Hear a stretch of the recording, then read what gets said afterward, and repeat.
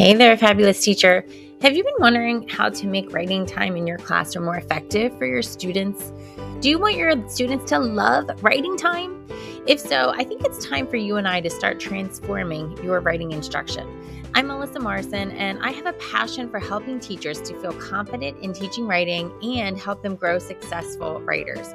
I've worked with numerous teachers to guide them through this transformation, and in this podcast, I bring you the practical strategies you need to make writing the best time of your day. Let's get going. Hey there, fantastic writing teacher. I hope you're having a great day. So, I wanted to get to the last part in this mini series about teaching your writer for the future and not for the right now.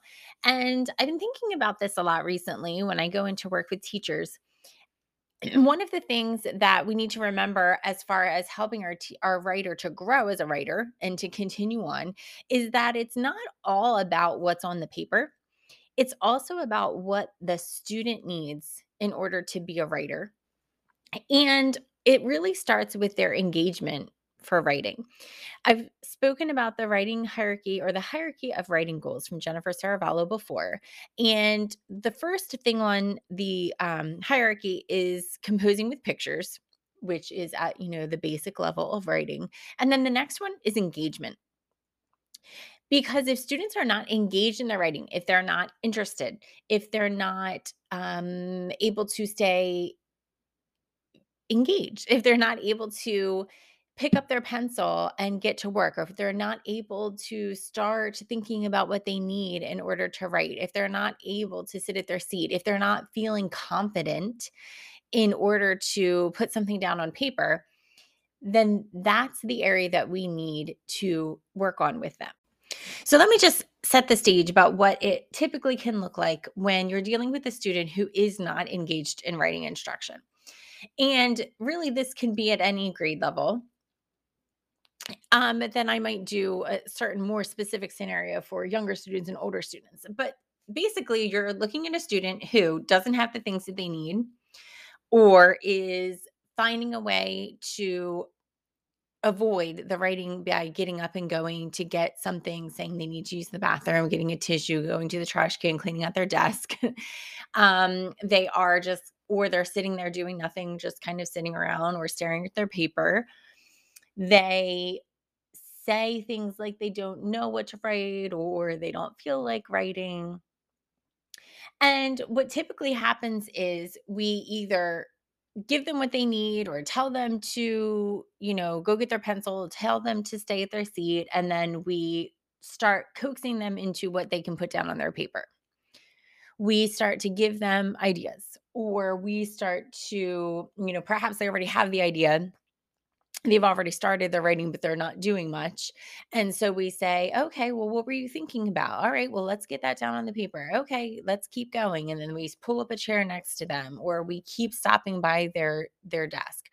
Sometimes we know ahead of time that this student isn't going to be engaged. And so we bring them back to a table with other students, or we just sit next to them from the beginning and we say, okay, what do we need to do? And we kind of guide them along. So think about if that's happened in your room so far. If that's happened to you where the student is not engaged in writing, they're having all these excuses or they have all these things that are happening. And so we just sit next to them and we start getting them, telling them or trying to get them to say what they're going to write. And then we sit there and point to the paper and we say, okay, go ahead and write that down. And we walk away and then we come back. Raise your hand if that has happened to you. And so you might be thinking, what is the problem with sitting there and guiding them along? Like, we need them to get something done, right? We need them to be writing. Well, the problem is that we're not teaching them for the future. We are not trying to build up their engagement so that in the future they will be able to be engaged in their writing. What we're doing is we're teaching them for the right now, or we're working with them for the right now so that right now they can get something done on their paper. But the problem is, if a student is not engaged in writing, there's a reason. And that's the area that we need to work on with that student. So if we think about the lower grades, kindergarten, first, second grade, there's a lot of different reasons why this might be happening. Let's say it's just the focus part of it. And of course, if you see it in writing, you probably see it in lots of areas of the day. And so we need to help them with this. So we want to look at what are the things we can do to help build up this student and grow them to be able to be engaged in their work. Now, if we're thinking of a student who has a disability or a learning disability of some sort, then there are going to be some very different things or specific things they might need to do. If a student is in general having trouble with the stamina to be able to sit there long enough to be engaged, then that's something we need to work on. So perhaps we need to set a goal with them or have a timer in place, so you're going to work for this amount of time and then take a break. Or perhaps we need to give them even just like the idea of what it looks like for them to be engaged in their writing. Well, we have to stay in our seat the whole time. That's a procedure kind of strategy or something they need to know about what this looks like.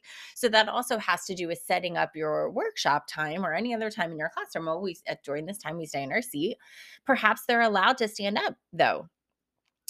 Perhaps what they need is to be more comfortable. There are plenty of classrooms where during writing time, students get up and, they lay on the floor or they sit at a different spot at a table instead of their desk, or they write on their chair. This isn't handwriting time, it's writing time. And so we want them to be able to be comfortable. So that might be something that needs to happen. They have to find how they can be comfortable and stay focused to be able to do writing time.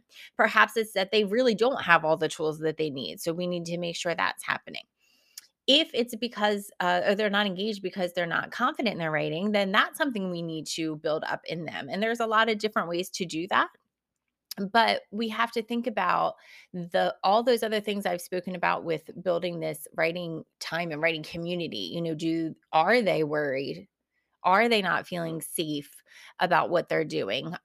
Do they not feel as though they are a writer? Do we need to help them understand that what they're doing is okay? What they're doing is writing, and celebrating that. So you might take some time to figure it out, but I think of it as behaviors, they're writing behaviors, and them not being engaged in writing. We have to figure out how we can help them to do that, because if all we do is jump over that and start them writing and telling them what to write, we haven't treated the problem, right? We haven't gotten to the issue.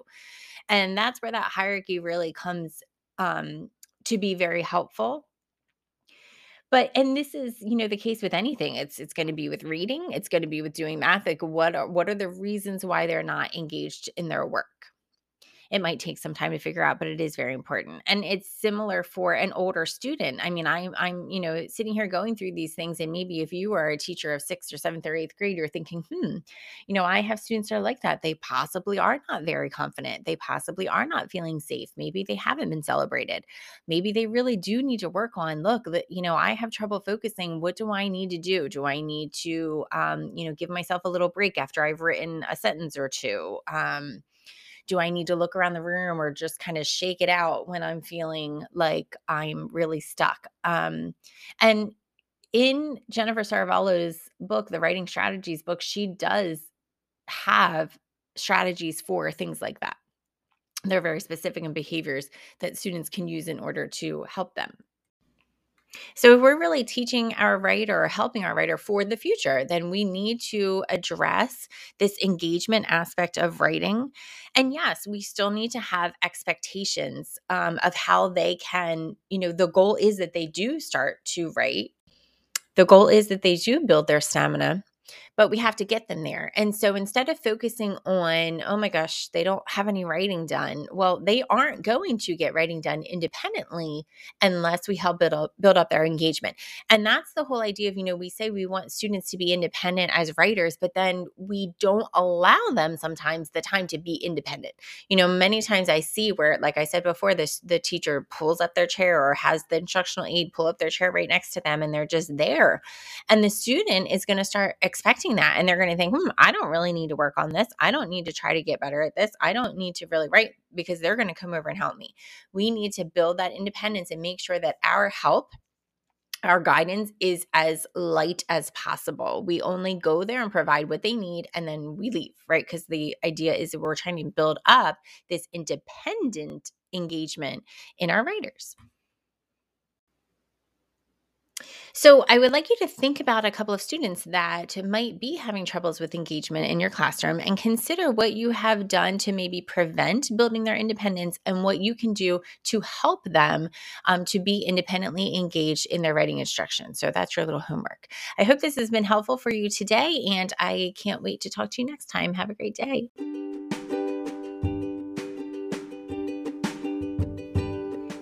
Hello again, writing teacher. I am so glad that you are listening. And if you do enjoy the podcast, if you wouldn't mind taking a moment, wherever it is that you do listen, to go ahead and do a review and let people know what's so great about it. I would love for more teachers to be able to get some learning about writing from this podcast.